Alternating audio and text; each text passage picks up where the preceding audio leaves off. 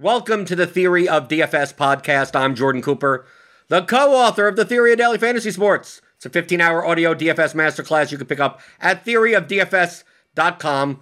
Join with me, a very requested guest, because I'm doing some more guest interviews. I asked the community. I got several responses back.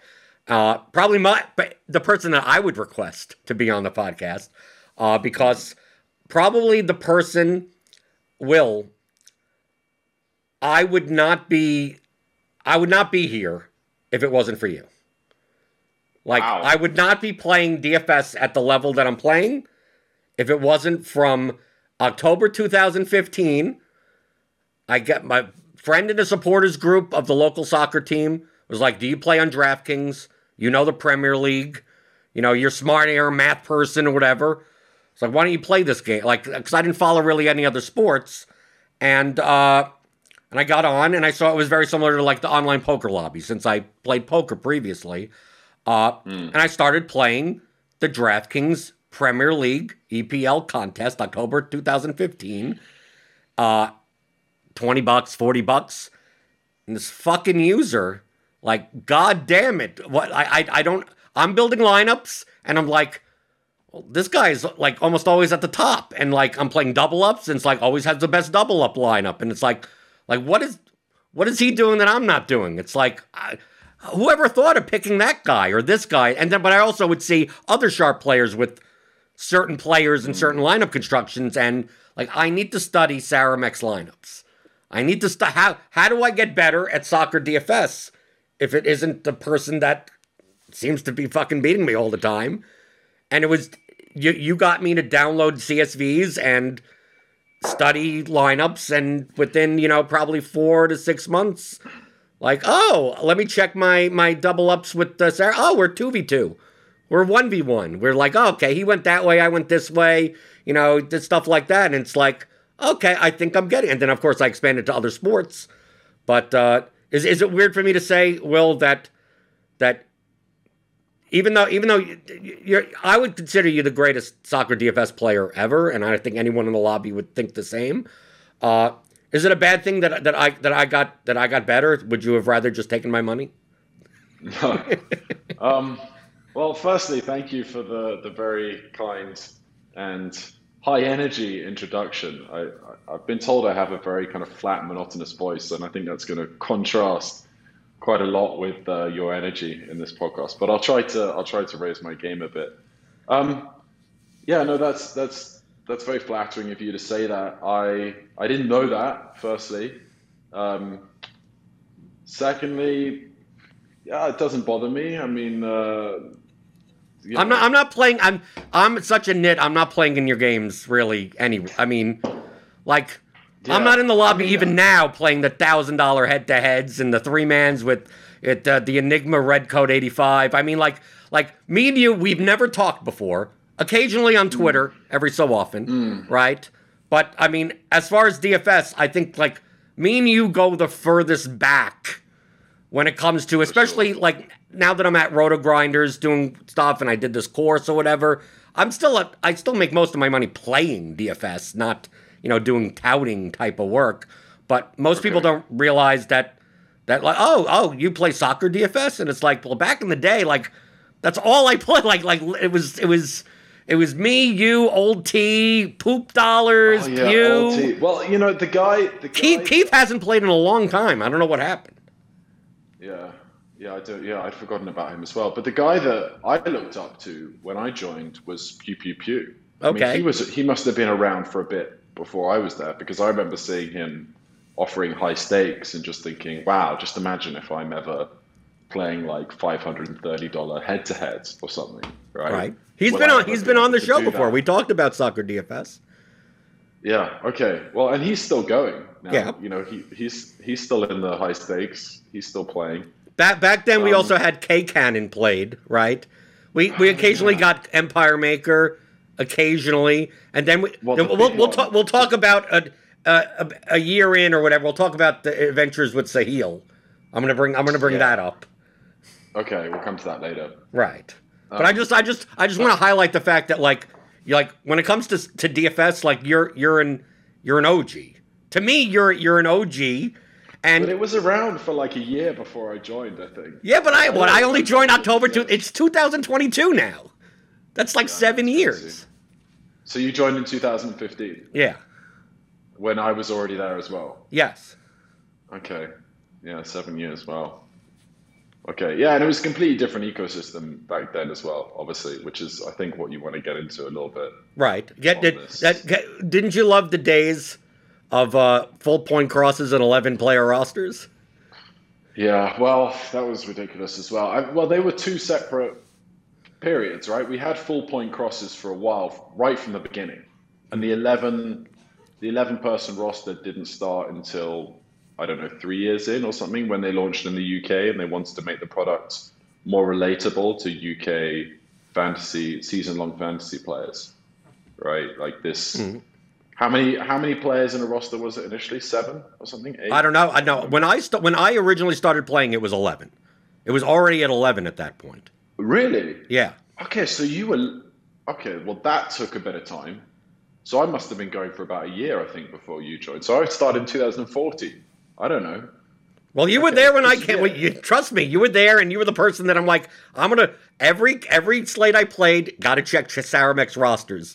And then, of course, you learn like in the very beginning of me playing DFS. I mean, I'm really just like, oh, set piece takers. Oh, that makes sense because the corner kicks and the crosses, and it's like, oh, okay, they have floor. And then forwards are very highly volatile. And then you start learning about, oh, the standard deviation of forwards is so much different than midfielders. And then it's like, oh, now I get the sense of why people play cheap fullbacks and like, oh, okay, because the full point crosses, and it's now you start figuring out the game, but that takes a couple of months.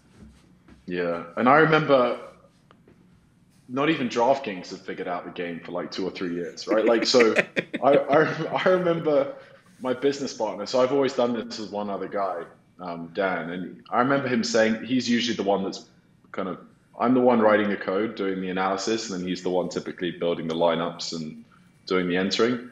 And I remember him saying to me about 2 years in, he's like, well, I think this is the first slate where salary has actually been an issue for us, right? Because the prices were the salaries that DraftKings set were not reflective of how many points they were expected to score. They're reflective of, are they a famous goal-scoring player, right? So in the early scoring system, like when you said, when crosses were 1 point and goals hardly mattered, the highest projected players for us were like the 6,000, 7,000 salary guys that played full back and the Mark Albrightons or the Kieran Trippiers, these heavy crossing fullbacks or wide players that no one who just followed football casually really knew about. But if you were building projections based on the DraftKings scoring system, were the highest value players. But DraftKings just didn't recognize that in their salaries early on. So it took about a year or two before the salary constraint really mattered to us. Like, I remember Darren just saying, this is the first week where we can't pick all the players we want to, right? Because the DraftKings salary system is finally starting to recognize who the more important players are. Right. I remember the first or second season, like when I first started, and it's like I would see opponents that are rostering guys, like the Canes and the Agueros or whatever. Vardy's, it's like, right. And I'm just like, can I just play Gylfi Sigurdsson and Dimitri Payet every slate? Like, right. It's like they're not on the fame, like Swansea Sigurdsson. Eventually they got his price up to like 13,000 or something. But he's not even on the side. He's on the bottom of the table side. But it's just like the dude does everything, and full point crosses as the playmaker. Like, it's like just lock in 18 points, no problem. Yeah, I've forgotten how good Sigurdsson was early on. I mean, you say like I'm the OG soccer DFS player. I consider like Kieran Trippier possibly like the OG. Well, but what you're talking about Burnley Trippier. Yeah, Burnley Trippier at right back. Yeah, where he was just crossing it for 23 crosses per game, and he was aiming for, maybe Chris Wood was, no, I don't think he was playing then, but a very Chris Wood-esque alternative Burnley forward player, right? And it was just him. That was their only strategy. Like, give the ball to Trippier and then let him cross it to the tall guy in the box. And he was the most valuable player on DraftKings in the first year or something. Right, and His salary was still right. Salary didn't matter. He'd be 500. Yeah, right. yeah. No, and the thing is that like I would play once I started to learn that, and I got into the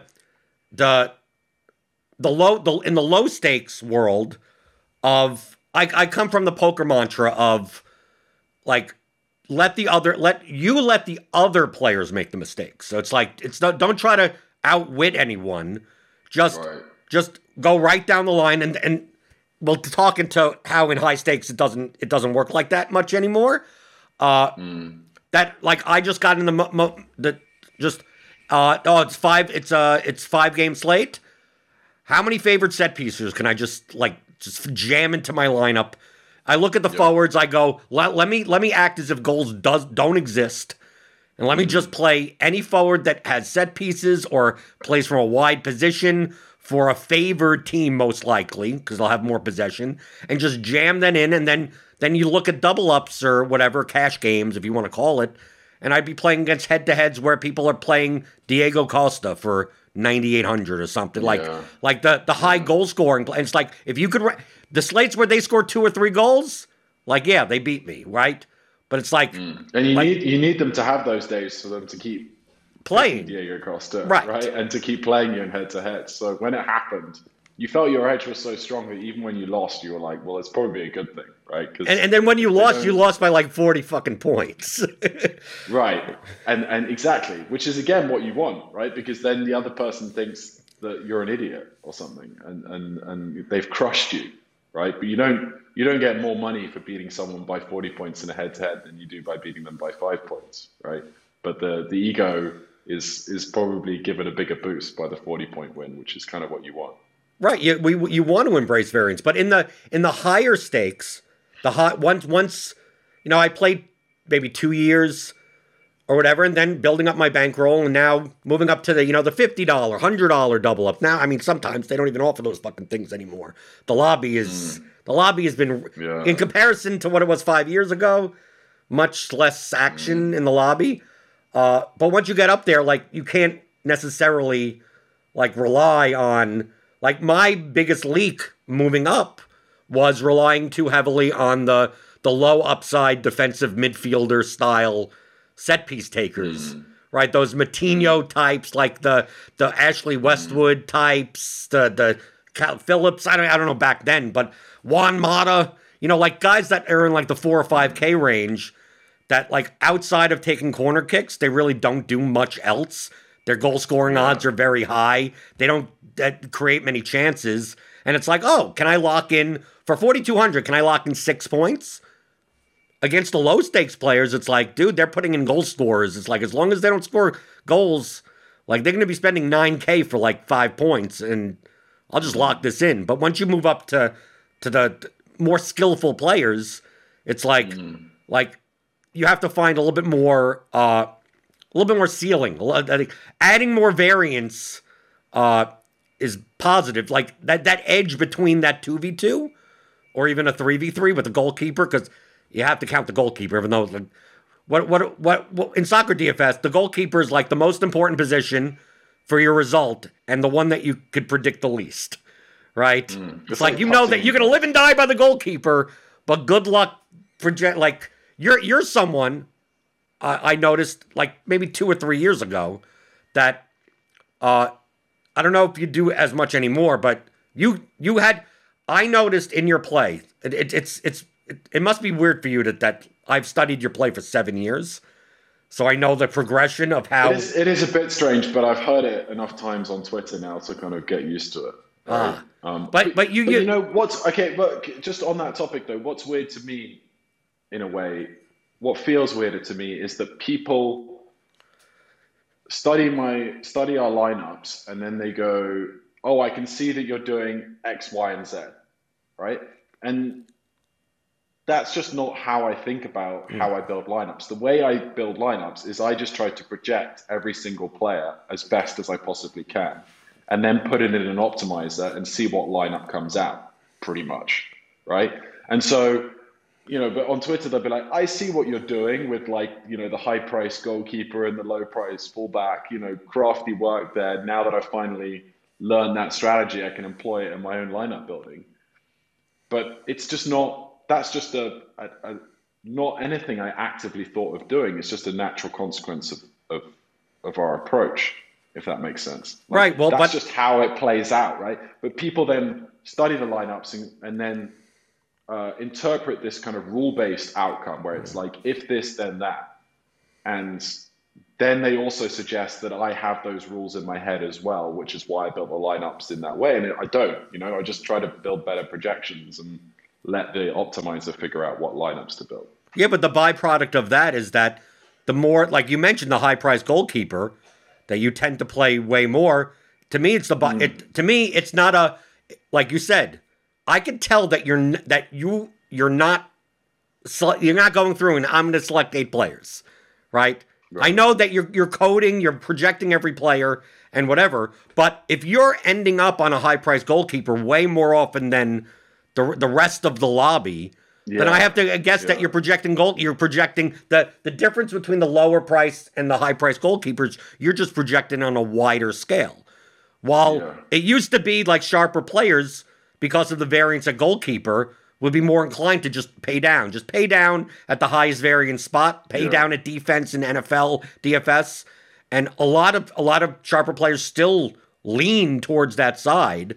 And then when you're going the other way, that's not saying to me that you're like actively choosing that strategy. What's that saying to me is, oh, maybe we're all projecting goalkeeper a little too narrow between the 6K keeper and the $3,500 keeper, and maybe it's much wider, and maybe we should look into the data and see if that is more optimal to do. And I found by doing that, because that's what I did, and I found that from a double up type of perspective, like not for ceiling, but just for like a mean outcome, that the low price goalkeepers get crushed often enough that it's better to not have them in your lineup for double ups.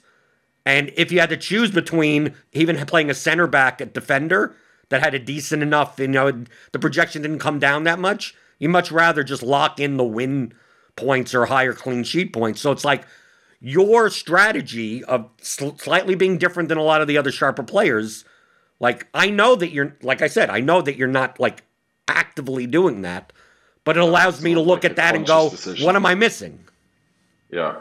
And to be honest, we do something pretty similar. I mean, for a long time, we've questioned our goalkeeper approach, right? And because you get screwed enough times by your goalkeeper. No matter what goalkeeper you pick, you're always going to get your fingers burnt, on a regular basis, whether it's a high-priced goalkeeper or a low-priced goalkeeper. And it's an important part of the improvement process. It's an important part of getting better to when you have bad weeks and you want to look at your lineups compared to other people's lineups that you respect. And one of the big differences that always jumped out at us was we were picking a high-priced goalkeeper when other sharp players, such as Redcoat, who, by the way, I think has a very strong case for being the best soccer DFS player out there rather than us. I don't know, I don't know the true record, but so do you know player. Will, do you know that some people have accused you two of being the same accounts?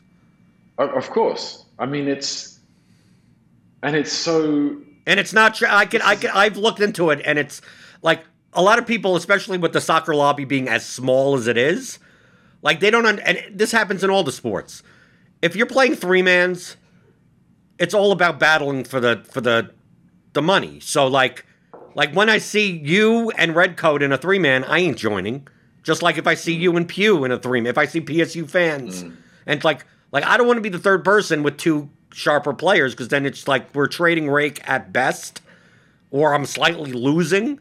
So it's like if you either have one or two strategies for the 3-man, the non-guaranteed lobby is either scour for 2 of 3s and 4 of 5s and going entrance, oh, there are people I don't know in here. Even if you're in there or Redcoat's in there, it's like as long as one schmuck that I'm probably better than the schmuck, that they'll pay the rake or whatever, and I'll join that. Or you do the opposite approach and say, I'm going to take over the lobby so that you can't avoid me no matter what. So I just get all the stragglers 10 minutes before lock that take a random $20 three-man.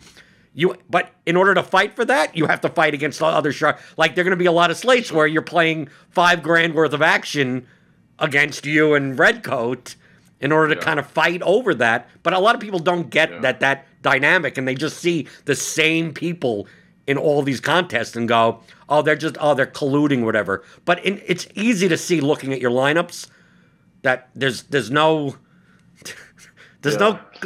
evidence of collusion. And also, he plays other sports that you don't. Yeah, there's that as well. What other sports is he playing at the moment? I don't know. No, he's played NBA? NFL. He's played. I haven't seen him in NBA. I don't remember, but NFL definitely. He's played. Okay, yeah. I've seen him. I've seen him in other sports. So I mean, like, I have. Not only are we not working together, I have no idea who he is, right? And I want to know who he is. I want to meet the guy. You know, it's fun, and there's a lot of history there and a lot of mutual respect, I think, as well. Certainly respect from my end. So I would love to meet the guy. Just it's never he has no interest in being a public figure, right? No, he's not on the Roto Grinders ranking. He doesn't have his account linked. It's like he's an enigma. And when I've asked DraftKings, you know, is Redcoat going to be at this event, or like, does he ever want to meet up? You know, it's always like he won't be there, and no, he doesn't want to meet up. He just wants to be very private. And I don't know whether that's like a business strategy, or it's like his nature. I'm not sure, like whether he thinks that he's going to get a lot more head-to-heads and he's going to be able to fly under the radar and sort of do more damage if he's not a known person, or it's more he just doesn't see any value in it, any like, you know, life value, any kind of like. Well, what value do you see in it? Because it seems like you'd be the type of person as an advantage player, sports betting, whatever. I mean, like, no one knows your last name. Of course, they could find it, but whatever. It just will. You they also don't know what I look like either, do they? Right. But you also you did some shows with Tom Devo 1099 way back in the day. Yeah. It's like what you don't have to like. What do I see out of it? No. Yeah. I think. Well, what do I see out of meeting up with Redcoat would be just curiosity and fun, right? More than anything, and maybe there would be, you know, it seems like we approach problems in similar ways, given how similar our lineups are. So maybe there'll be some interesting conversations to be had for potential business ideas outside of DFS. I don't know, right? You never know with these things. But just in general, what do I see out of being more public than, say, Redcoat? I don't think there's a strong business reason for it. I think it's more just ego, you know, like being recognized. I think it's the opportunity to connect with other people. Like it is quite an insular lifestyle being a DFS player and staring at your computer and staring at code every day. And the opportunity, you know, I'm a naturally introverted guy, but not like to an extreme extent where I don't want to talk to anyone all day. And being able to connect with people, other smart people, other nice people such as yourself, Jordan, in the community, I get some value out of that. Well, I think you're the first person that's ever complimented me on this show. Okay. As being a nice person. Where that came from, you know, I've always respected you. And actually, I don't know if you want to go here at any point, but one of the aspects of your game that I've always looked up to, and actually right now I'm trying to replicate a little bit, is more the game theory side, right? Like all my focus has been on just building better projections, and I haven't really got into ownership and how to deal with that properly. And I don't think that's a big deal in soccer DFS. Maybe I'm wrong with that, but the GPPs just aren't big enough to really worry about that too much. But certainly in golf, where I'm trying to carve out more of an edge, you know, I'm really having to think more strongly about ownership and how important that is to your bottom line in DFS. Well, I mean, that's the core of how I play to begin with. Like, I don't make my own projections. Results. You know, on your Twitter, you sometimes post your results in different sports, right? Mm-hmm. And I've followed you for long enough to know roughly what your approach is, and I've listened to enough of your podcasts, I think, to know roughly what your approach is, and it's something that I haven't managed to achieve at all yet, but something I'm interested in, and yeah, I'm going to be studying your lineups soon. Okay, well, I mean, it's the thing about the soccer lobby is that, like, I wish I had the bankroll that I have now back in 2016, 2017, where we got a lot more action in the lobby. I mean, if you notice, I play like pretty much EPL Saturdays, occasionally Champions League. It's like there's just not enough money in it to dedicate that much because, like, back in the like on a Saturday, sometimes. Of course, I'm a nit, so I'm not the type of person that's like, I'm going to play $1,000 head-to-heads against you for the sake of getting volume in. It's like, if there's no good action, I don't have as much money yet on the line, right? Yeah, you know, Evaldo Ibasso, like I've hung out with him before. He's like the CFO of a hedge fund. He makes over $1 million a year. Really? He's a good player also, but he plays for the pride of winning. So it's like I mean, the joke with him is that and he follows the MLS more than EPL, and it's like he'll get $10,000 and he'll ask me, do you want to play $500 head-to-heads in MLS? I'm like, I ain't playing MLS contests. There's like no fucking liquidity. I ain't playing against you, right? So like now I find it a struggle for like cash games at least, right? For double ups, triple ups, you know, that type of stuff to get like $1,000 to $1,500 worth of like normal action. Yet, like back in the day when I was playing like maybe $300 or $400 a slate, it's like, dude, I could fill up like $5,000 and be like, well, that guy sucks, and this guy, like I could take advantage of this, and the double ups were bigger, and it's like, oh yeah, 114-man double ups or whatever. Like now, it's kind of hard for me to invest that much time. I'll build 5 GPP lineups or something, or I'll play even like the 275, like 68-man contest. You take a look at that payout structure, and it's like, dude, you come in like 11th place, you don't even double your money. And it's like, what am I playing for? Have you gotten to the? It doesn't seem like you have, but like you only play soccer and PGA. Like, yeah. Have you gotten to like the main difference between the amount of volume / return from 5 years ago versus now, like, has to be dramatically different? Yeah, I'd have to look at the numbers. There's certainly the sense that the cash game situation has got a lot worse, right? Like there's just not as many head-to-heads, there's not as many double-ups, like you said, and 50-50s. I know last year we had a pretty good year. I think our best year in terms of soccer DFS profit. I don't know how, in terms of volume, it compares to 5 years ago or whatever. But I don't think we were maxing out 5 years ago to the same extent we are now, where we're just entering everything as, you know, getting in as many entries as we can, bar like some high stakes 3 players with red coat, which we would probably refrain from. But how about the 150 stuff? I mean, like the contests, like we get some of these contests on Saturdays where it's the payout structures that I hate as a nit. 10,000 to first and like $100 to 10th place. Just I mean, like it's like this steep curve. Yeah, I see a lot of hate of that on Twitter, and I try not to think about it too much, to be honest, because I don't really feel like it's something I can affect or control. I mean, I think you're closer to the DFS ecosystem, and maybe you have the ear of a few guys at DraftKings, so you could have more influence over that. But it hasn't. Trust me, it hasn't worked. The point that I'm making is that like maxing, like playing as many like plus EV lineups, there has to be a tipping point where the payout structure is so top heavy that like if you just simulated just variance, like you go broke too often. Like you just don't make enough return. Now, right. I'm saying this as a theory because I'm looking at it from a mathematical approach, not a realistic like doing it. But I see you in contests where, you know, it's a $15 entry and you're playing like 22.50 in entries for a contest that pays $10K to first. And if you come in one lineup in fourth place, that's not even $2,250.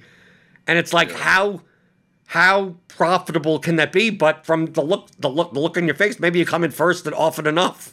That makes up That's what I'm saying. It's like, anyway. Like, is there a point where playing the max amount of entries is not the optimal, where playing somewhere in the middle, like you get to a certain point where you can't make plus EV lines at some point, right? Like, right. If we want to talk about the original DraftKings, there was no max entry limit, right? Like back in the day, there was no 150 cap. You could just enter as many lineups as you wanted. And then, of course, there's going to be some point at which the marginal extra lineup is going to be negative EV, and you shouldn't enter another one. I just haven't put in the time, really, to figure out where that is. And our results are good enough over time to suggest that, okay, maybe we would have made more money over the last 5 years if we'd stopped at 120 or 110 on average, right? But in order to figure that out, it's going to take me more time that I could probably better spend on just improving our projections, right? Or working on a new project. And so I've never really got around to actually trying to figure that out. And if we were losing money, then it would create a greater need to actually figure that out. But so far things, apart from like the last 6 weeks, which have been terrible, so far things have gone well enough to not like justify spending a lot of time trying to figure out where that marginal negative lineup comes in. No, that makes sense. If your results show that you're still profitable, you don't fix what ain't broke, right? I mean, yeah, they show that we're profitable across the 150 lineups, or it shows that max entering is a profitable strategy for us, right? That's what results show, but it doesn't necessarily show that it's the most profitable strategy for us. You know, maybe if we'd split tested doing only entering half what the max entry cap is versus entering all of what the max entry cap is, maybe we would have come out with more profit. I don't know, but it just doesn't seem important enough to figure out at this stage. In your coding, do you do contest-based simulations? No, like you did, like really. What I'm asking for people that may not know, do you do something projection-wise where you compare the actual to like what would be the simulated result of your lineups versus what actually happened to the lineups that were in the contest? It's so hard to build that because you'd have to get the correlation right between all the DraftKings metrics, right? Like coming up with a mean projection, an average amount of points, is relatively simple. But actually figuring out if a guy makes 7 crosses in a game, what should his fouls drawn be? You know, like, because if he outperforms his crosses, is he now more likely to outperform his fouls drawn as well? Or like, if he doesn't get a goal, is he likely to make more crosses because the fact that he hasn't scored means the team is more likely behind. So they probably have more possession. They're probably crossing the ball more. Like, to generate a good simulation of DraftKings soccer matches, you know, football matches with DraftKings scoring system would just be so complex that it would take more time. Again, it's one of these things where the time it would take to do it wouldn't justify what you'd learn from it ultimately, probably. Right, because that's what Unless you could think of other uses of it. Right. Well, I mean, I've been one to say, I mean, I don't mean it literally, but soccer projections are not the same as like NBA projections. Like that what I call it the butterfly effect. Like to me, soccer has the biggest butterfly effect of all the daily fantasy sports. Butterfly effect meaning where one event could dramatically change the entire course of the game's play. A lineup change, a formation change, right? We see like, oh, okay, well, so, you know, that Liverpool has a Champions League game, and now they're running out, you know, like a B lineup. It's like, well, how does that affect the other team? And then let's say we have games where, oh, Man City are favored by God knows how much, and the underdog scores first.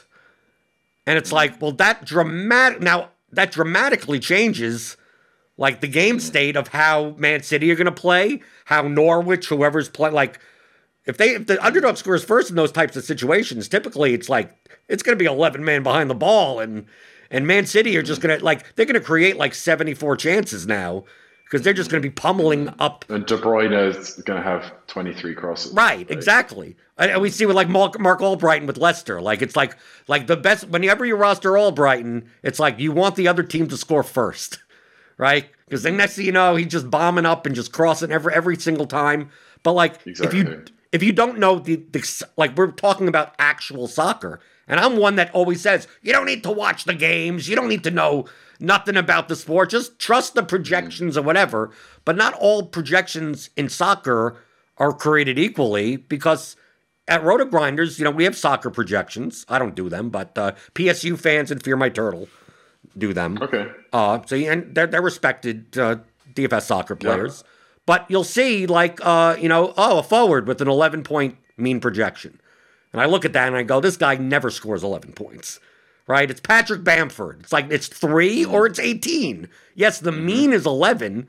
And then you'll look and compare that to like a Gabriel Martinelli at a similar projection for 11 and be like, well, now he could score 11, right? Like the Nicolas Pepe, like someone like that, where it's like they're not as goal dependent, but they look, from a mean projection, they look exactly the same, but the range of outcomes for the players are so much different compared to other sports like basketball or even football with touchdowns that what I would say is like projections don't matter. They matter, but like you almost need to know like the context of that projection. And GPP lineups, well, you would rather, if you had a choice between two 8-point mean projected players, it's like, well, GPPs, you should play the ones with the higher standard deviation. The guys that maybe take 3 shots a game versus the guy that gets to 8 points through tackles 1 or something like that.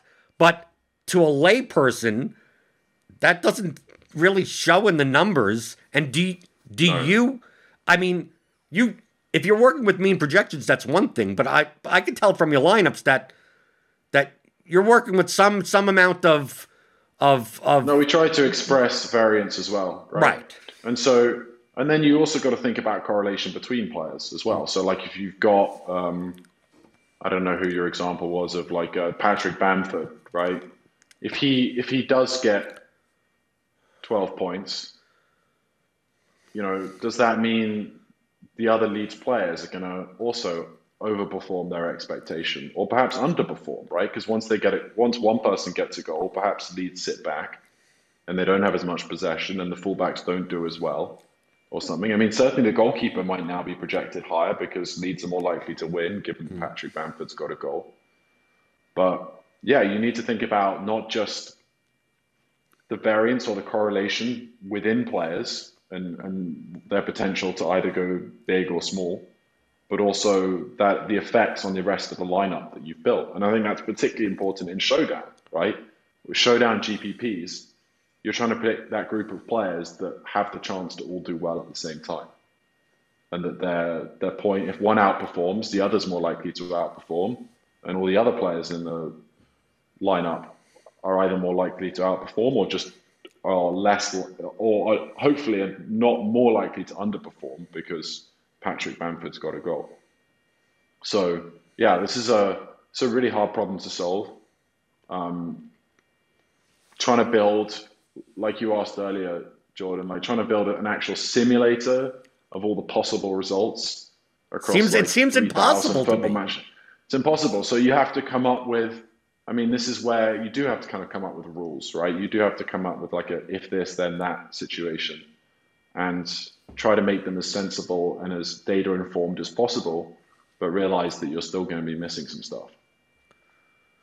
Do you, after reviewing a slate or looking at sharp players' lineups, I mean, on certain slates where you're significantly different than the field, are those slates where you're more likely to chalk it up as like, well, your projections were better and everyone else got lucky. I mean, I'm phrasing this really wrong. If you remember the slate, I'm not saying specifically. You remember this is like you said, the past 6 weeks were horrible. There was a slate like I think 2 or 3 weeks ago with Chelsea, right?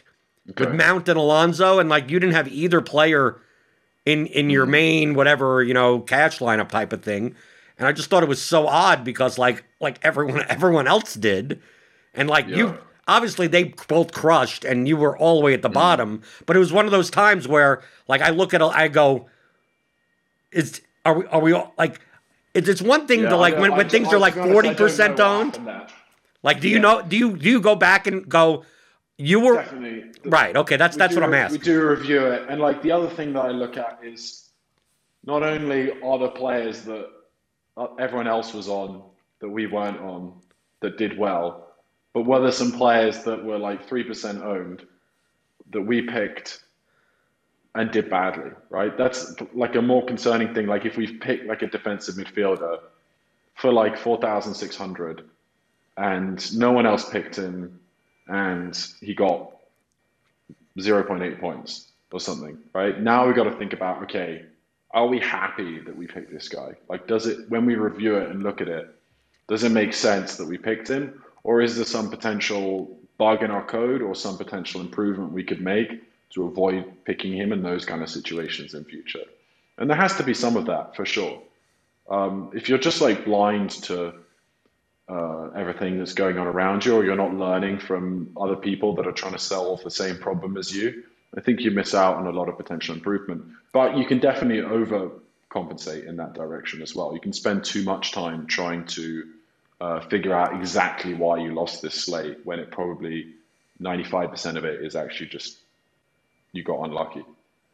Right. Well, that's why I'm talking about incidents where it's not like everyone's kind of around 30% and we're dealing with like 3v3s. It's like, okay, I saw that or whatever. It's one of those situations like I always tell from an ownership perspective to like newer DFS players, especially if you're playing cash games, that if you go into your double ups and all the ownership gets unlocked and you have 3 single-digit owned players and you don't have 3 players that are 80+% owned, like Occam's razor says, you fucked up.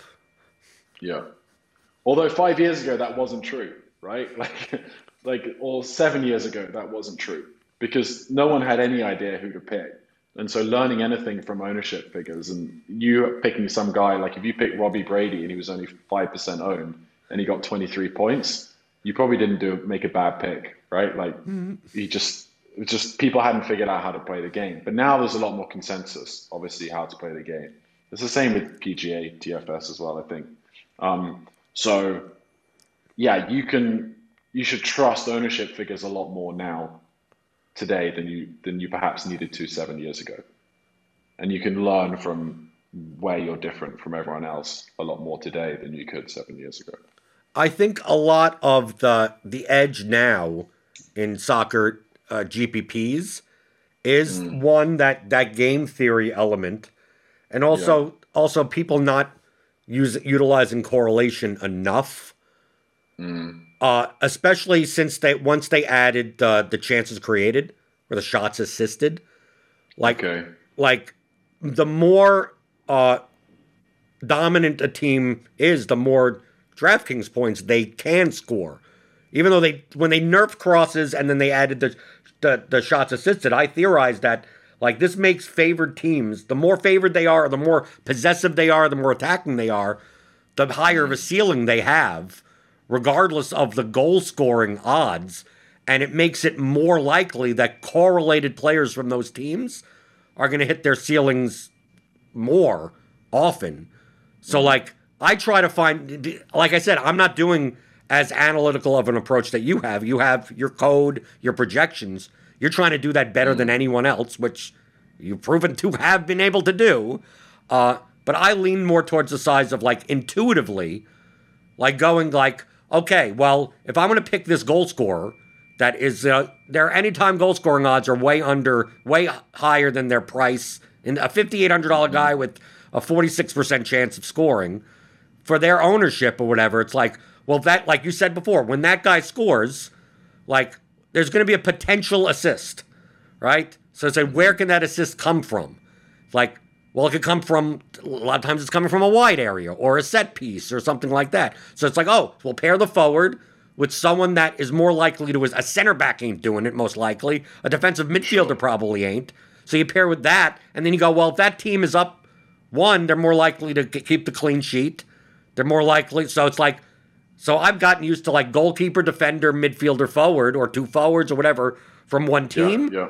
And then looking for a 2-0, 3-0. Like, in your head, visualize what this game looks like and who benefits from that. And then there are also games where it's like, yeah, I think this is the type of game where no defense gets, like, the total's high. It's a Leeds anyone game. I mean, it's a Leeds. Right.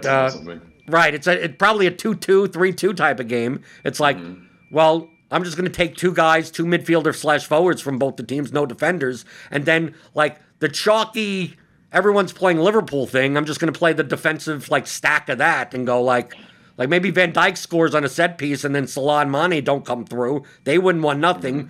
So, like, kind of like using combos of, like correlated pieces that fit together. Because I've studied your lineups and you do that type of stuff, but you also, because you're coding in, like, ranges of outcomes, you also get the situations where you're playing a defender against a forward where, like, it's negative correlation for the clean sheet, but like we talked about before with game states, well, if that forward scores, this fullback is going to start bombing forward and attacking more. That's the only thing that I have that to me, that's my blind spot of, like, I take a look at goalkeeper, defender as like a thing.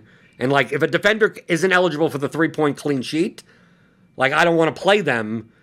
Like, and you're more likely to have this 4,200 Kamara or something for Watford. He puts up 12 points in a game where it doesn't need the clean sheet. And you're sitting there going, yeah, I just hand building 5 lineups. Like I just don't get there. But that has to be, I mean, like, I'm assuming that's part of the code because you're weighing the negative correlation there, but for the clean sheet, but there's a positive correlation to if this other team scores 2 goals early, like the opposing team is just going to go balls to the wall trying to come back, and that's going to raise the ceiling of all of their players. Yeah, exactly. Another way to think about it is, like, if you're going to win this GPP, you need the defender to score 12 points, 15 points, like you said, right? How often when a defender scores 15 points, 12 points, do they get the clean sheet as well? Does it require them to get the clean sheet in order to get 12 points, 15 points? I mean, probably not heavily, right? It's not heavily contingent on them getting a clean sheet to get 15 points, 12 points. It's only 3 points they get from it. So, yeah, in that situation, I don't think maybe the correlation is so much to worry about. The negative correlation is so much to worry about in picking an opposing forward. But that's not to say that I've solved it, and I know for sure.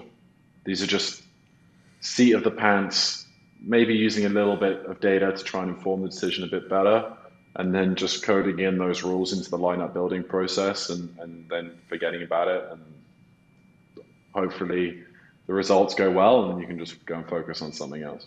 Right. I mean, we've seen with negative correlation, I mean, in the past, where the nuts was Cristiano Ronaldo and the opposing keeper. Right.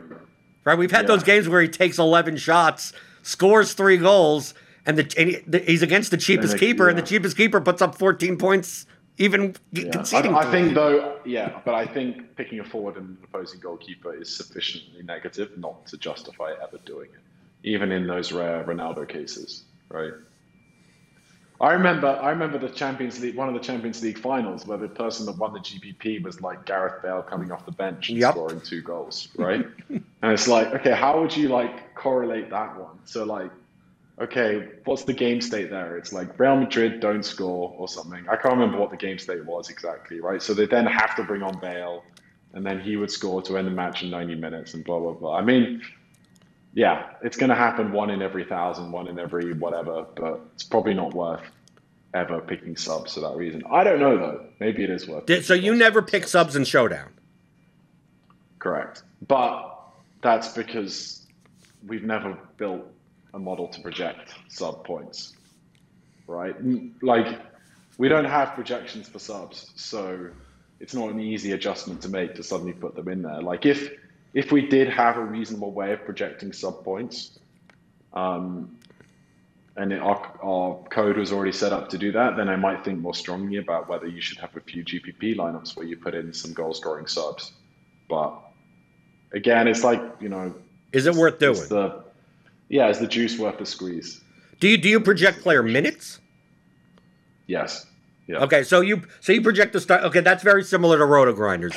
We project the starters' minutes, but not this. It's not like everything has to equal what 10 outfits, 600, 900 minutes. Like, it's not like we'll project someone for 75 minutes, but it's not like we're giving those 15 minutes to some sub on the bench. It's just that guy's projected for 75. Yeah, we don't try and round it off like that. We don't have sub minutes. Okay. So going back to the soccer lobby, the very interesting soccer lobby where everyone blocks one another. So that's one of also the main reasons. Like, all my 10 blocks on DraftKings are just to so I don't prevent auto matching against you and Red Code and Pew. It's also the type of thing where I have to block Red Code because he will take all my games. Like there's some people that I don't have to block because we just what's the point type of thing. It's like typically we withdraw by the time the auto match happens, but sometimes it does, and whatever happens. But there's also some people that are like, give no fucks, right? Just I don't care. It's like dude, we're just trading. I'm looking at my Roto Tracker. It's like we're trading. DraftKings won. We both lost money. Like, this is pointless, but they'll still do it.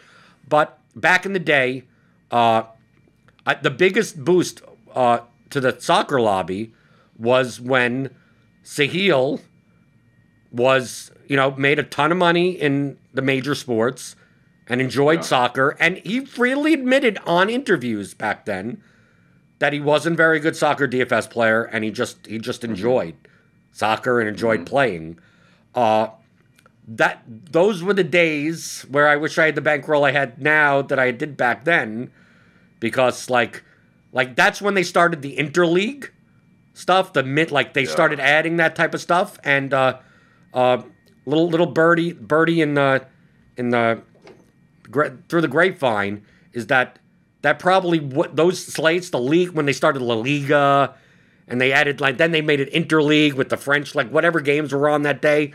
One of the main impetuses of them adding those slates was because of the action that was in the lobby because of Sahil. Right. So can you we're not disparaging the person, but he wasn't he wasn't very good. Like you said, he did very well in other sports, right? Right. And he didn't see soccer DFS as a way to make money, really. He just saw it as a potential form of entertainment, I think. But like you said, you wish you had the bankroll you had now back then to take proper advantage of it. For us, it was similar, but also we were just too conservative, right? We had too much respect for the guy because of all his tales of doing so well in other sports. And when we saw him turn up in the lobby, we initially probably blocked him straight away. I'm like, oh my God, it's Sahil, right? And he's the god of DFS, and we shouldn't go anywhere near him. And then we started looking at a few of his lineups, and we started going, wow, he's picked this guy, right? And what can we learn from this? We're studying his lineups in the same way that you studied our lineups, thinking, wow, okay, here's this maths genius or whatever, and he's picking, he is picking Diego Costa in cash, right? Right. He's playing three. He's not only picking. He's typically playing 3 goal dependent forwards. He's like Vardy, Costa, and I'm looking going that's dude, if these guys don't score, I'm gonna beat you by 48 points. When the match starts, I'm just waiting for an update on my phone to say that Diego Costa scored and Jamie Vardy scored, right? Because Sahil's a genius and he's the oracle, and it's just inevitable that these guys are going to score and he's going to win everything. And then a couple of weeks of this, we're like, you know what? Whatever he's doing doesn't seem to be working, and we can't make sense of it. So maybe we should start taking him on a bit, right? Maybe we should take a few of his head-to-heads. And he was willing to play 10K head-to-heads, multiple of them in the same slate. And so but we still weren't too confident. We were still too conservative. And we took a few, we won a bit, started increasing it a little bit, slate by slate. And then eventually we were taking him on for, I think, 20K, 30K a slate. But it was too late by that point. He'd started to realize this was too much of a black hole of DFS DraftKings balance for him. And the head-to-heads sort of quickly dried up. And our mistake was just not acting quickly enough. I think there were people that made more out of him than we did. Probably Redcoat, for instance, who isn't as conservative as we are. And we just waited for too much confirmation, too much reassurance that actually he was a fish and not a super sharp before we acted. And I think that's a lesson that we've tried to take on to just other sports betting opportunities that have arisen since then. If something looks like a duck and it quacks like a duck and it walks like a duck, you shouldn't have to wait until it smells like a duck as well before you act, right? You can't wait for like that 100% assurance before you act on a really good opportunity, because by then the opportunity could be gone. And that was the case with Sahil, and we try not to make that mistake with other opportunities since then and in future too.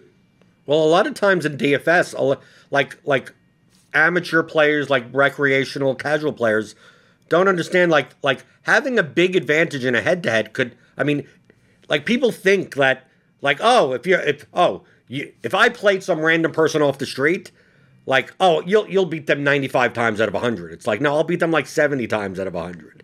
Like even there, as long as they use all their salary. And in golf, it's like 55 out of 100. Right. Like if they're the biggest fish out there, they're still going to beat you 45% of the time, as long as they're using all their salary in golf. Right. As long as, like in soccer, like for instance, in soccer DFS, if someone used all their salary and played starters, right? Like your lineup, like I'm at best maybe 70%. I mean, that maybe even be high, but I'm just using, maybe I have a 70-30 or something.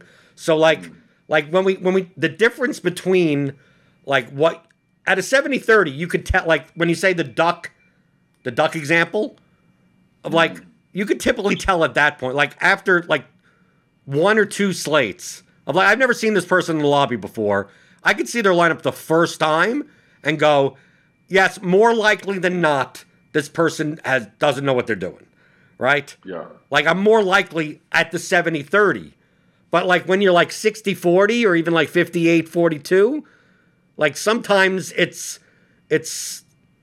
sometimes you have to wait. Sometimes it's like, sure. Like, yeah, you went a weird 3v3. I didn't even think about this player in cash, but like he has upside and like, yeah, he scored 11 points because he got a couple of chances. I could see how that fits in with that. Like, but you start looking at their lineups and going like, if they start beating you by a couple of points or you beat them by it's hard to tell sometimes at that length. And that's why I viewed like your lineups even currently in playing. Like I always thought, because compared to the rest of the lobby, I'm more likely to see something weird.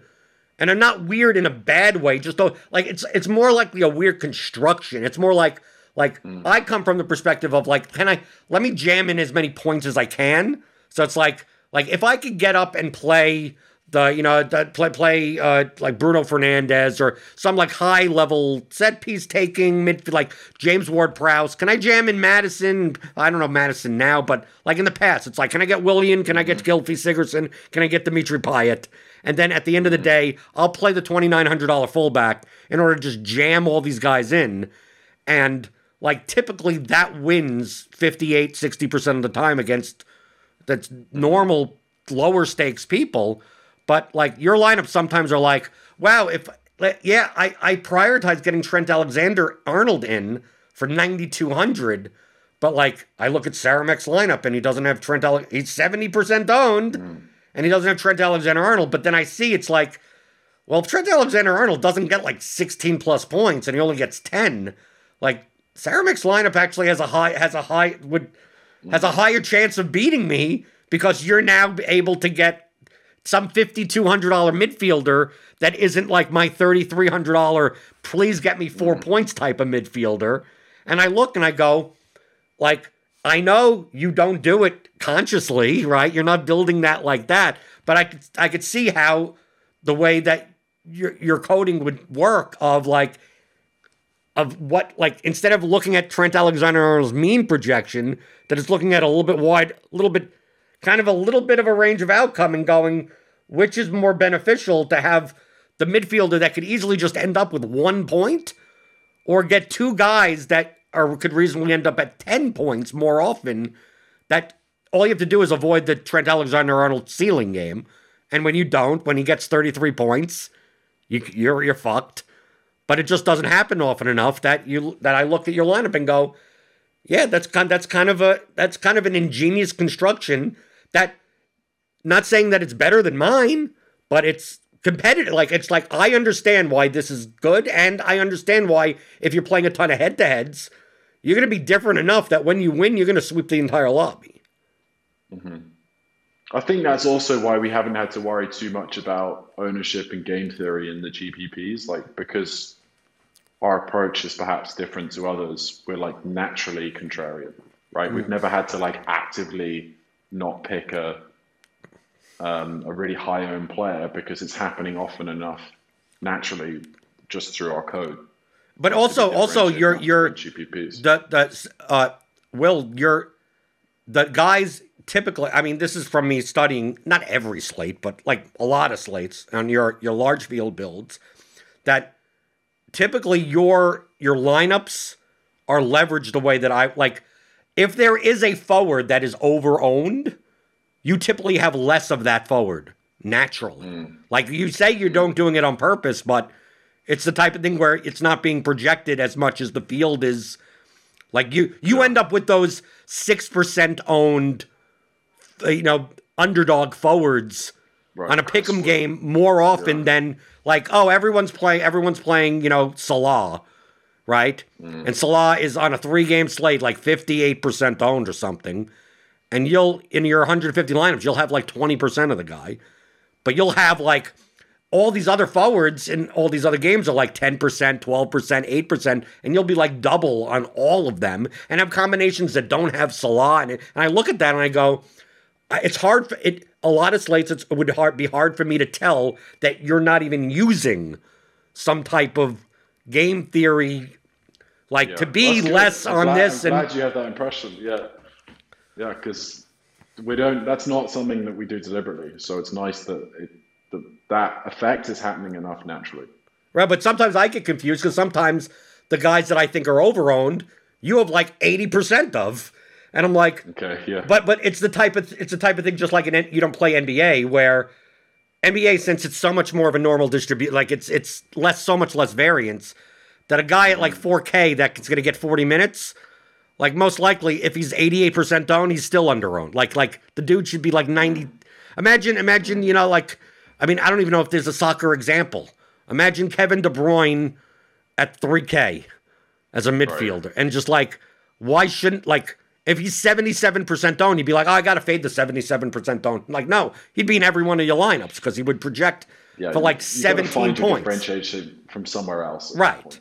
But that's why I said, I don't know if it's a compliment that you're not doing it on purpose, but your lineups still adhere to typically that type of thing. Yeah, it's complimentary and reassuring. Like, it's not necessarily a compliment, but it's nice to know that impression is you're getting that impression from our GPP lineups. Right. It's just that I'm not building 150 of them. Right. I go in one round like, okay, like I'm going to play, $9,500 Ivan Toney. If he beats me, then fuck it. He beats me. Why is he this price? I have no idea. And why is he 28% owned? Right. I look at that and then I look at your lineups and I go, okay, well, you don't even have much of them. So it's like, yeah, why should you? Because I don't know what any projection system would have $8,700 Brian Mbueno.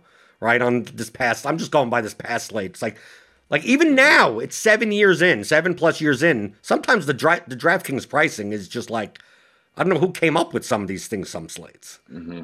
Mm-hmm. So, Will, the future. I mean, you seem to be playing soccer DFS like just it's my thing that you and your partner play, and you do the sharp the charts on Twitter that I like. You used to do that for soccer a little bit, right? Now you do it for PGA. Yeah. I know you're getting into more sports betting stuff, but I mean, do you from all intents and purposes, from what I could gather, is that to you the DFS ecosystem is like you're at the top of the pyramid. You could give a fuck what the bottom of it is. Like I'm playing 150 lineups. I'm playing all the head-to-heads, and are you just you have a system? It's a push button type of thing, and just you let it run. And is there any view of like pivoting? Like, is there a better use of the money that you're making in soccer DFS to be put elsewhere? Is that the reason you got into PGA? And then why wouldn't you get into like a more liquid, softer market like NFL? Like NFL would be the most casual, most amount of dead money in there, the most liquidity. Yeah. Like instead, is it that obviously you start with what you know, right? Because I mean that's what I started from. I knew soccer. Is it that sports betting offers you higher ceiling opportunities because you see much more upside there? Or are you just like, is it a matter of coding and model building that it's like, well, I did soccer, I know PGA, and it's like, instead of the squeeze, the juice and the squeeze, it's like, is it worth trying to do NFL when there's so many other, like so many people have, quote, solved, and I mean, there's enough good projections out there. Soccer and PGA, like you're making soccer projections, and it's not like you could just go out there and Google DFS soccer projections and just pick up this is pretty good, right? Like it really, since it's not as popular, people don't focus on it. Yet on all these major sports, you're less likely, or do you think this? Do you think you're less likely to build better projections in the three major American sports that have more liquidity on DraftKings, you just find it like you're not going to get enough of an edge there? So yeah, about the future, I think firstly with soccer DFS, as you alluded to earlier in this chat, it doesn't seem like the ecosystem's growing. If anything, it's regressing. Hopefully it's plateaued now.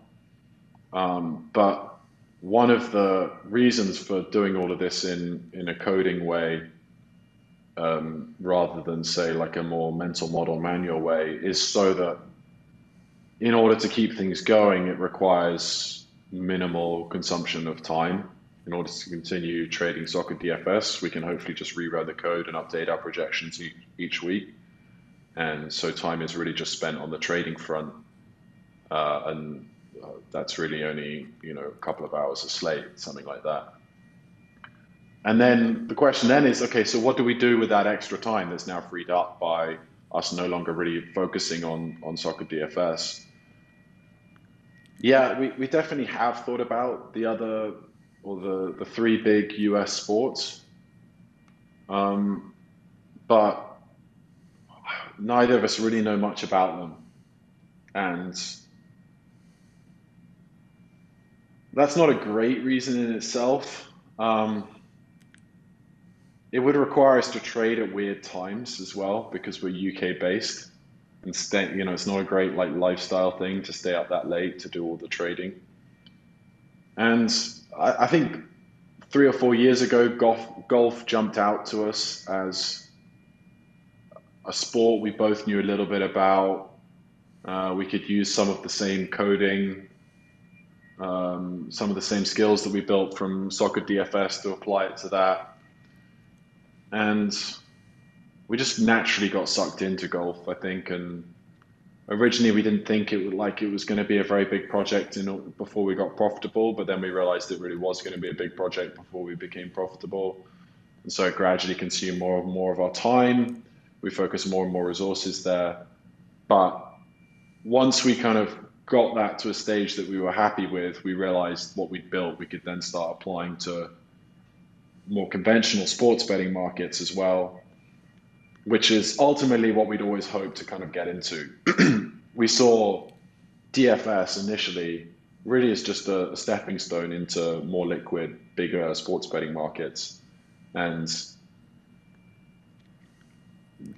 moving from golf DFS into golf sports betting seemed like the best, and by best, I guess I mean most, the smallest step really, like solving golf DFS, what it took to try and get profitable in golf DFS, ended up giving us a product that didn't require a very big step to then actually become a profitable golf sports bettor as well. So that's pretty much where we are now. And both soccer and golf are big enough markets that there's not really a need to. I mean, the question is, do we expand into more DFS markets, or do we expand out in the sports of golf and soccer into other markets outside of DFS? Right? Like, where is the expansion going to come? And I think there's so many opportunities to bet soccer and bet golf that we don't currently model, that wouldn't require a huge step from our existing code, from our existing skills and infrastructure, that it would make more sense in terms of the juice and the squeeze, again, to apply our time and resources there rather than launching into a whole new sport like NBA or NFL. But I think that highlights the differences between like our just approaches to this in particular. Like, to me, I've very little interest in sports betting. I used to be part of a small syndicate a long time ago. I mean, long, 2005-ish, which was more about basically arbitrage, just basically betting both sides and capturing the money in between. So it didn't involve, it just involved knowing, but this comes back to the philosophy of like how I view DFS and how we're different, is that like how I made money in sports betting back then is you're exploiting the public. You're exploiting, like, if I could figure out what books move what lines at what time based on action, I could capture early here, late there, get money in between, and just as long as the hardest part was moving the money around, right? And getting the money down. Like, that's always the hardest part of, like, you don't want to bet on the same book that, like, the line moved, because then they view you as, you're trying to fucking steal from them, even though it's like, if you're going to take my bet, you can take the other person's bet, whatever. That's a whole nother subject. But, like, I don't want to get into sports betting. I want sports betting to turn into DFS. I'm thinking that at some point there will be DFS 2.0, which would be more like the classic one would be like the Westgate Super Contest, where it could just be, it's a $5 GPP. It's the Millie Maker, right? $20 entry. And you have to pick, 14 over-under / spread bets, right? And compile, maybe 6 bets on a card or an 8-bet card. Like, it sounds like a DFS game, right? You're just, no salary or anything even. It's just like whatever. And then you look, the Vikings are a 15-point favorite over whatever. And then I could go, well, based on that, how many people are going to pick the Vikings? Is that the proper frequency that they should be picked on these cards? And is the underdog not going to be picked enough? And how could I maximize my chance of winning? And then they have a payout structure just like DFS. Like, I'm more inclined to wait for, like, I'm going to play DFS. And there's going to be some of they're going to get these prize picks and Monkey Knife Fight. Like, they're trying to come out with little type of games. The hold is ridiculous. You shouldn't be playing them. And I want the peer-to-peer, because, like, you're viewing it from a very, like, computer science driven. Like, we're going to build a system that is going to be better at these numbers than the books, than the public, and we're going to take our edge from that. And I'm viewing it from a perspective of, I'm never going to build that system, but I can figure out what mistakes everyone else is going to make And as long as they're making mistakes, I'll be there where the platform does not care. Now, they're not going to limit me. I'm not going to have to worry about getting money down. Like, they're going to take their 15% break or whatever the hell it is, and then let me beat the shit out of someone else at some betting game that they're like, oh, I got to pick the Cowboys and the over because, go boy, they're from Texas or something. And I go, okay, here's the best mean projection, whatever. There you go. And I'm going to win 62% of the time. We'll move on to the next one. And then play GPPs like that. Like, that product doesn't necessarily exist yet. But, like, you would understand from my perspective of how I play DFS that would appeal so much more to me, the peer-to-peer type of stuff.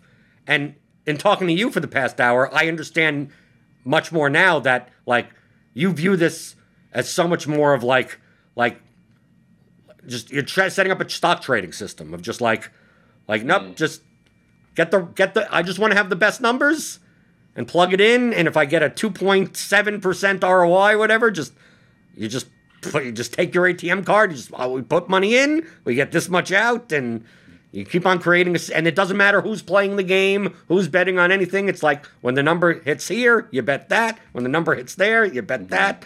And then you think you could build a better system than others. Like, it's shown that in Soccer DFS you can, but it's just weird that we both play the same game on DraftKings for the past 7 years and like almost come at this problem from like the complete opposite sides. Yeah. No, I think what you described there about like DFS 2.0 is really interesting as well, and I hope things move in that direction because I think it would be fun. But if those kind of competitions are going to require me to fly to, Nebraska or fly to Nevada to register, and I have to be there, and it's only like one entry per person, and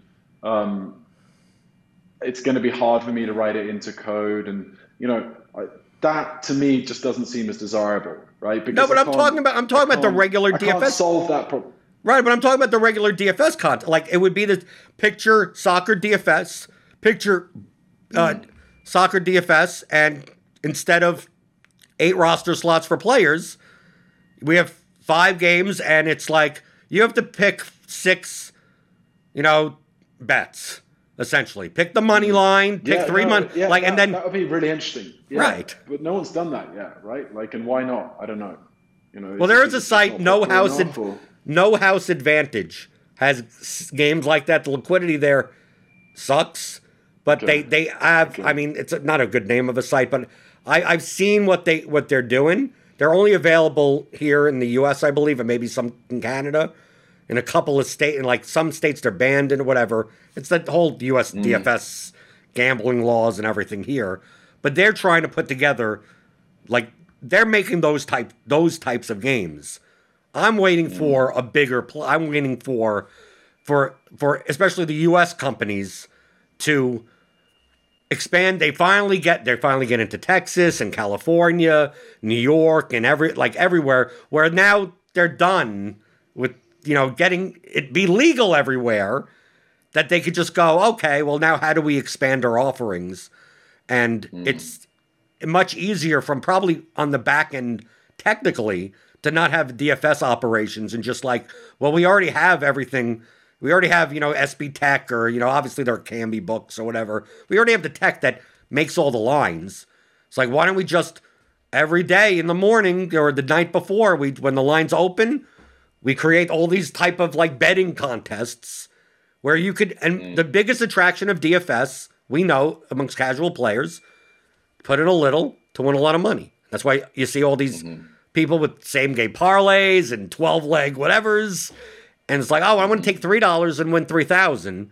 It's like, well, what other way in sports betting can you really do that other than making these absurd parlays that the book keeps 58% of the money on or whatever? Yeah. Well, how about when they just take 15% rake, you put in $5, you could win 50,000 if you beat all the other people at whatever combination of bets you put. It's the same bets. The over on rebounds here and the under on some basketball slate. It's pretty much DFS. and it's easier to play than DFS because there's no salary. It could be a game with no salaries. It's a game that they already have all the lines made. I mean, like the DraftKings, like they don't need people to really do it. To me, it seems almost like an inevitability because it satisfies like the two main things. The operations is easy and it allows you to market. Do you want to turn $10 into $1 million? Like to me, it seems you just have to wait for it to happen, and hopefully the standard DFS game doesn't die by then. It's kind of weird. Like I'm looking into something that doesn't exist, going, I'm going to focus on this peer-to-peer stuff as much as possible, so that when that happens, I could be the king of that. And you're looking and going like I'm going to take everything I've learned from DFS, and now there's this big sports betting market with billions of dollars at play. It's like, I'm going to take my little black box and I'm going to go out and try to take as much money as possible. And to me, I view your path to be much scarier than my path. Yeah, maybe. I think I probably do as well. But yeah, I believe we're capable of doing it. We just have to keep going, right? And gradually take on harder and harder tasks. But Jordan, I think also a lot of our sports betting stuff is peer-to-peer as well, right? Like, you've got these betting exchanges, which are not big in the US yet, but they are big in the UK. And a lot of our golf action is just being matched with other people that want to take the other side of a Rory top 5 bet, this kind of thing. So it's not where companies like Betfair, they just take a percentage of the profit or the turnover, or they do it in lots of different ways. They find, just like the tax man, they find lots of creative ways to take a little bit, small slices of the cake here and there. But it's the same idea, right? They're just matching two people together and then taking a rake of the bet. But do you really think the exchange? Do you really think the exchange model, like the thing that the exchange model, you need a lot of liquidity, especially here in the U.S. market. Especially if they like fence off states and stuff, but it still doesn't offer the second thing. Like to me, the most important part is, can someone bet $10 and win $1 million, or $20? So it can, like that Millie Maker on DraftKings, like that is what people think of. I talked to a casual person. You say DraftKings, and they play once in a while. It's like, yeah, it's the site that you can put in $20 and have you won the million yet? Like that, it's like that's what they view it. It's not what we play in double, that 25 into 50 and 10 into 18 for a head-to-head type of thing. So I view the exchange model as that type of, I want to bet plus 180 on this. That's not what I'm thinking of. The casual bettor is like I can tell you, they're putting together 8-leg parlays. It's going to be tough for you to grind on that stuff, though, where the payouts are so top heavy, right? But I guess that's what you've been doing for the last 7 years. So you're used to it and you have the bankroll for it.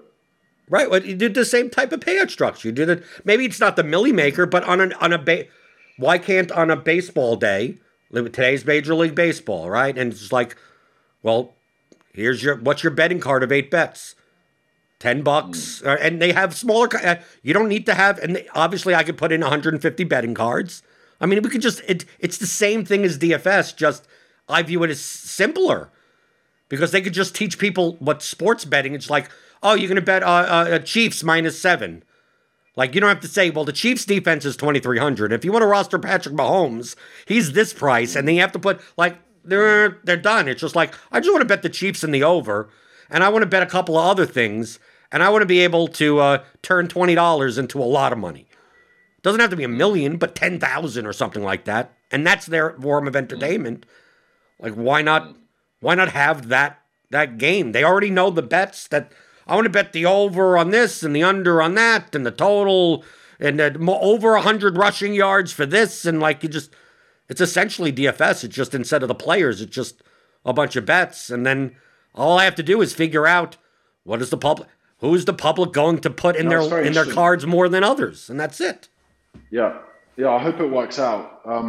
You don't sound that confident. And I can see it being popular. No, like, these things take time. That's the other problem, right? And another reason that we haven't doubled down on DFS and maybe gone into other sports is because it's a risk to have, just like any company, right? If all of your money is coming from one client, right? If all of your money is coming from one market, we've seen DraftKings have just closed shop in Australia, right? Last year or something. If they did that in the UK, that would be a big problem for us, right? Like that would then be, if we hadn't diversified into other markets, that would then be 100% of our profit, of our revenue just gone. Right? And Did that happen with FanDuel with you guys? Right? yeah, but now FanDuel, they've reopened through Paddy Power in the UK, Okay. right? But it did. No, you're right, and it could happen again, and it could happen with DraftKings. And so we don't really want to leave ourselves in that kind of position, right? We are approaching this, as you've probably kind of sensed in this call, I think, Jordan, like we're trying to approach this a bit like a business, right? We're trying to build something long term here and gradually grow each year and also start to bring in people to help us. And yeah, hopefully we have something really great in 10 more years, you know. So if we did just have all our revenue come from DraftKings, it would seem like a very the Kelly would not be happy, right? That would be Right. the Kelly bet would disapprove strongly. And so we've tried to diversify a bit for that reason. There's also the difference that in the sports betting markets or in the space that DFS there's no such really there's no well I'll put this lightly. There's really no such thing as a syndicate in DFS. There could be, it just would be against the terms of service, right, to do Right. so. I don't even know what is a syndicate. How would you define a syndicate? Well, if you want to play for more like 300 lineups, if you want to collude in three mans, if you like, Okay, so that if you're using a shared so bankroll amongst multi-accounting is multi-accounting, a right? syndicate. Yeah, I would consider So that to be. shared bankroll across shared accounts, Right. basically, is what a syndicate is. I would Okay. consider that to be. Whereas in our case, we are shared bankroll in one account, which is not a syndicate. Is Right. that That you're right? just playing Is as that one user. definition? That's fine. Yeah. Because there's no Yeah. strat. Because you could have what you could have 7 backers, 20 backers. It's still only your play can only be through one account. So there's nothing that it negatively affects me based on I don't care how many ways you guys split it up. Doesn't matter to me.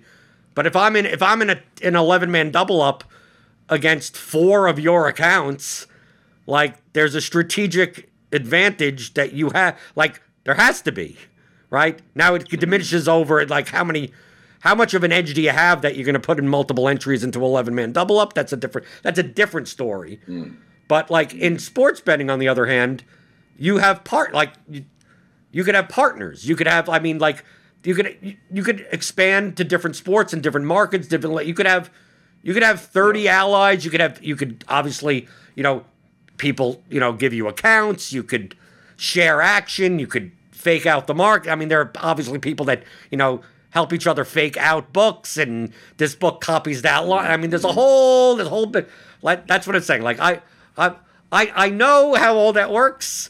That's the main reason, Will, why I don't want to get involved. That's like to me, that's the like Well, I just want to to be play fair, against it's kind of a people. side of sports betting I don't really want to get involved with either, right? Like all this, faking out stuff and having multi accounts. It's it's very profitable, I imagine, right? Like it's a good way to earn a living, but it's not why I've got into sports betting, right? It's not what makes me tick. Like I just like writing better code, right? I like coming up with better projections, and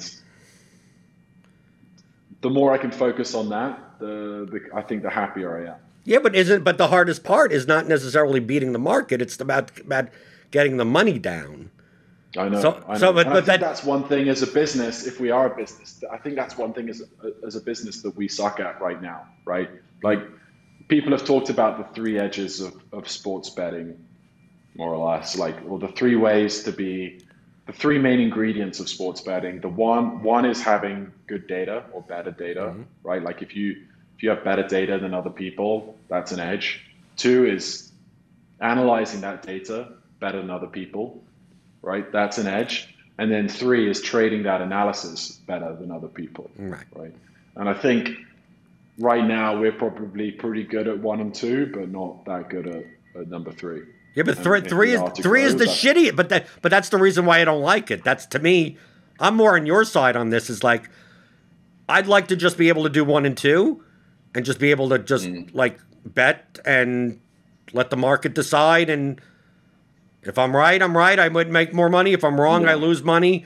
But that third one is to me makes everything. It's not that anymore. It becomes like oh, I could easily beat the market, but good luck getting more than $100 down, or good luck getting your money in and out over there. And like it becomes from my experience, 90% of the work becomes that, and I don't find that interesting. I don't find the trading aspect to be the interesting part. I want to solve the problem. I want to go, yeah, this line should be minus 162, and it's minus 135, right? Here's $1,000. I mean, like, and then place enough of those bets, and at the end of the year, I get X amount of money. I mean, like, to me, that's the interesting part. But when to me, it would be so stressful if like you said, with diversified income streams. If I just was doing sports betting, obviously, if it was legal here, of course, there's offshore. You could, I mean, whatever. It would be so stressful to me. Like you said, DraftKings should just pull out of UK. Well, I view that the same as having accounts at sports books of like, you may be doing great, and next thing you know, you like half your accounts get limited, or like, oh yeah, I'll put 5,000 here, 3,000 there, 10,000 there, and then tomorrow it's like, oh, guy, I found 3 good MLB lines, and it's like, we have to prove you for anything more than $37. And it's like, and then you go to another book, it's like, we gotta prove you more than $16. And then you go to another, and then next thing you know, you're just sitting there going, well, what do I do for a living now? I better have partners. Yeah. I better got like, and then it just seems to me, at least, that it becomes a cycle of like, you almost need to have a person as part of your business that's all they do is find partners, find accounts, and do that. That's a big part of the business. Yeah, it's a big part of the business. And some people are really good at it, right? And some people enjoy the hustle of that side of it, I think. And they have the street smartness to really operate in that area. It's just not for me. And it sounds like it's not for you as well. No, it's just a pain in the ass. I also Will, I don't like people, so that hurts. Yeah. Okay. I'm the type of person. I think that hurts in pretty much any industry, though, but perhaps sports betting less than others. Right. I think a better way to put it is that I hate having to rely on other people. Yeah. I think that's a better way of like, yeah. I think you could probably agree that with your projections and playing DFS, that like, when you know that it's like, if you do the work and you do the code and you put in the lineups and everything like that, it's like, I'd have no problem putting in bad lineups, completely fucking up and going, yeah, I fucked up. And I got to get better. But it's worse when it's like, you didn't fuck up. It's because someone that you trusted in fucked up. And it's like, I think in terms of, well, if I just did it myself, it wouldn't have happened. So why do I need the other person? Like, and that trust issue of, obviously you have a partner that you do trust, which is great. But in this type of lifestyle, it almost feels like most DFS players play as sole individuals where they do all of the work because it's like, it's my black box and I don't see how anyone else could understand it as much as I can. And as long as I have the time, why shouldn't it be just me doing everything? And the detriment in that is that we see a lot of sharp players. I give advice to newer players to play on some of the smaller sites because at least once a week on Yahoo or Super Draft or something like that for NBA or MLB, that someone will say, yeah, someone put 150 of the same dummy lineup in, like a sharp player. And it's like no, they didn't do that. And someone's asking me, did they do that strategically? I go, no, they were working on FanDuel and DraftKings and lock hit before they got to fucking Yahoo, because they only have $5,000 of volume on Yahoo and they have 50,000 on the other sites. So that just happened to get cut out. So it's like, Like, and these are people trying to do it as one. They're playing all the slates, all the things, turbo slates, and all that type of stuff. But I could see that from a like a personality trait. Like I'd probably be the same fucking. I'd be like, I'd rather just forget about, because I've done that before. I've literally done that before. Trying to play on 2 or 3 sites, put together all my lineups of DraftKings for a basketball slate, and go, okay, I'm done. Right, 2 minutes before lock, I'm good. Whatever. And then lock hits, and I go, okay, I'm going to go to the bathroom, whatever, and I go, oh shit, I have 150 lineups of FanDuel I forgot to do. I just completely forgot about it. Yeah, that's happened to me in real life. It also happens to me about once every month in my dreams or nightmares as well. Right? I've had so many, honestly, I've had like nightmares where it's like I've forgotten to edit my lineups before lock. It's crazy. Do you at least put a dummy lineup that would be reasonable? So like maybe a min cash could like. Usually. Okay, because some people don't do. So I've had people say to me, like, oh my god, I forgot to edit my seat. Like I go, you didn't put in like a lineup that, or like in MLB or NBA, like what you do in MLB is if you're gonna make a dummy lineup just to enter contests, like put in like stack the latest game. So it's like, at least if you miss lock, like you have all the games up until you can't, the 3 games that just lock you can't play, but at least you could create some type of correlated lineup with what's remaining. Or in the NBA, like it's a later, but if not, if you don't do that, like in soccer, like the first thing is this really, really nitpicky? That the first thing I do in soccer at an hour before lock, once all the starting lineups come in, is that I open up my main lineup, my cash lineup or whatever. And even if I haven't decided on anyone to play, like I'll just make sure that all the guys that I currently have in are starting.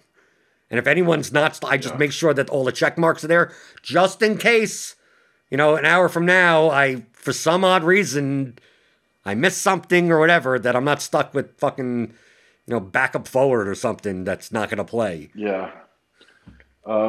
No, I think we're more likely just, if the code is all broken, then 10 minutes before kickoff, we just do that, right? We then go and manually edit the most important lineups. Oh, has that happened before? Code breaking? Yeah, I think so. Maybe a couple of times.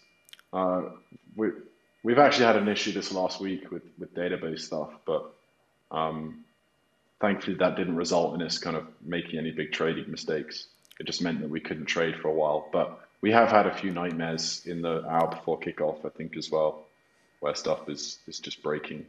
But usually we can fix it, right? There's nothing like a 10 minutes till kickoff time pressure to like force the best out of you as a coder, like force you to think clearly and just figure out what the problem is and rectify it as quickly as possible.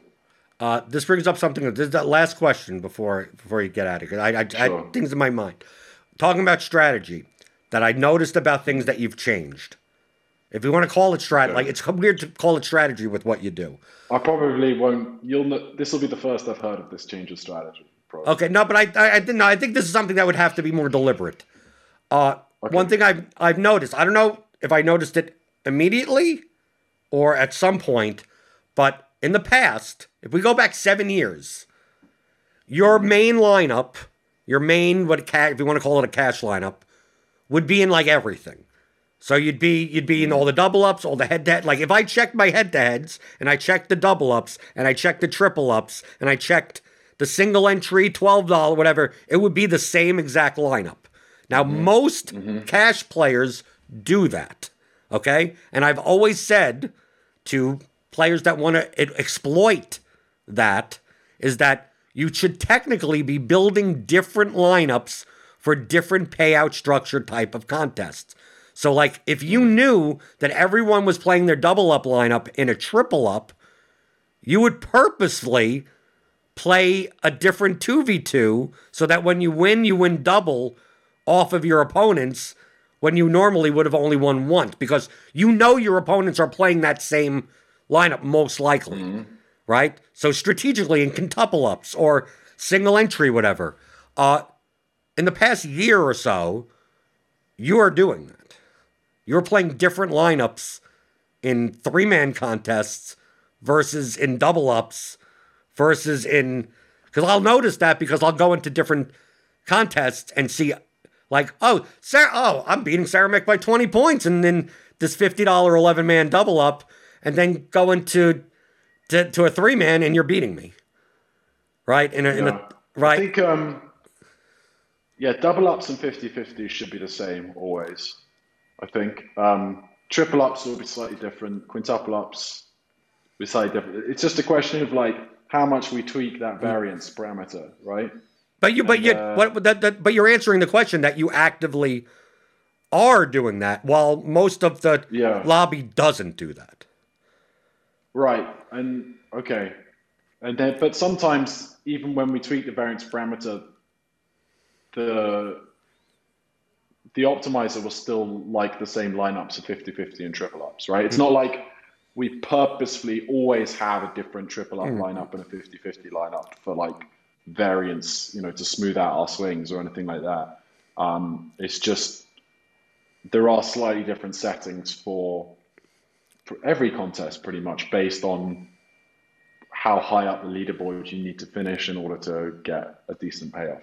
Right. So the way that you're calculating lineups for the large field, $18, $10, whatever the hell it is different than the 275 68-man or the king of the pitch or whatever. Like so you're actively pretty much. So you're actively catering the lineups to contests. Correct. Yeah, and we do that even more in golf than we do in soccer. Well, I could tell you from experience that in golf you're one of the few that I would consider that to be a considerable edge in golf. I don't know if you view it that way. What was the question? Well, we do. Initially, we viewed golf and soccer very similarly, and then we realized that was costing us a lot more than we had originally thought. Right, like game theory just seems so important in golf. I think partly it's because the salaries are so closely tied to their true projection that no one's really a bad pick. So in GPP, you really need to find the people that are lower, right? Because you're not going to be giving up that many points by doing that. And you're going to get the benefit of doing well when other people are doing badly if you're fading the most popular players. Right, but the thing that I'm talking about, Will, is that like sharper multi-entry players, if you want to call them sharper, but like profitable, they may be profitable in other sports or whatever. A lot of times what they're doing, and it's mostly for time efficiency stakes, is they're building 150 lineups. So they're building 150 lineups for the largest, the drive to the green, whatever contest, the largest field contest. Right. But they're just building 150 geared towards that contest and then putting like their highest projected one into the single entries and the top three into the three, and it's still 150 lineups that are built. No. Right. That's what I'm saying, that you're not doing that, but so you're playing a lot of lineups in the non-large field contests that are really, they were created for large field ownership, and like it was all for that. And they're most of the people that I talk to that do simulations, they run their own systems, their own little black boxes, do it like the way that you're doing it is the correct way of doing it.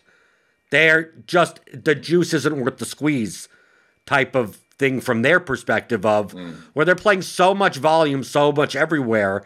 They believe their 150 lineups are plus EV no matter what contest it is, even though it's not the most profitable for the single entry high stakes contest. It's just so much easier for them to just make 150 set and then just put the top owned, top projected, top whatever way that the least leveraged lineup up there. But I've always said that like the ownership of these contests are different, right? Chalk gets chalkier in the smaller field, higher stakes contests. That it mathematically it doesn't make any sense that the lineups that would be the highest EV in the 150 max large field could be considerably negative EV, given the fact that now all of a sudden you're playing three golfers that are 58% owned in a 100-man contest. And it's like it's 150 plus person. It's a cut event. It's a full field. Like, should any golfer be that owned? I mean, like that seems astonishing. Yeah. And I think that counter to that would be, you're right from a mathematical perspective, but it's just the difference isn't big enough to justify rebuilding all those lineups, right? And I think I would have agreed with them a year ago, but now I'm starting to realize that actually the difference in EV is actually big enough, right? The difference in your bottom line in catering every lineup to every contest pretty much that you're entering is actually worth it. And at least with golf, unlike soccer, you have plenty of time to build your lineups, right? Barring some late withdrawal, you've got hours really to run everything. So it's probably worth it. The juice probably is worth the squeeze in that situation. Well, Jordan, I got to go. I'm sorry. No problem. I'm running out of time here, but I'm happy to do this again. It seems like we have a lot to catch up on in terms of the last 7 years of DFS, and it is enjoyable to reminisce and to talk it through with someone sharp like yourself. Well, I'm glad to have the conversation. I'm sure a lot of soccer DFS players would be interested to hear about this conversation. So, people can follow you at Saramec21 on Twitter. Yep, they can. And as always, you can get the Theory of Daily Fantasy Sports 15-hour audio DFS masterclass at theoryofdfs.com.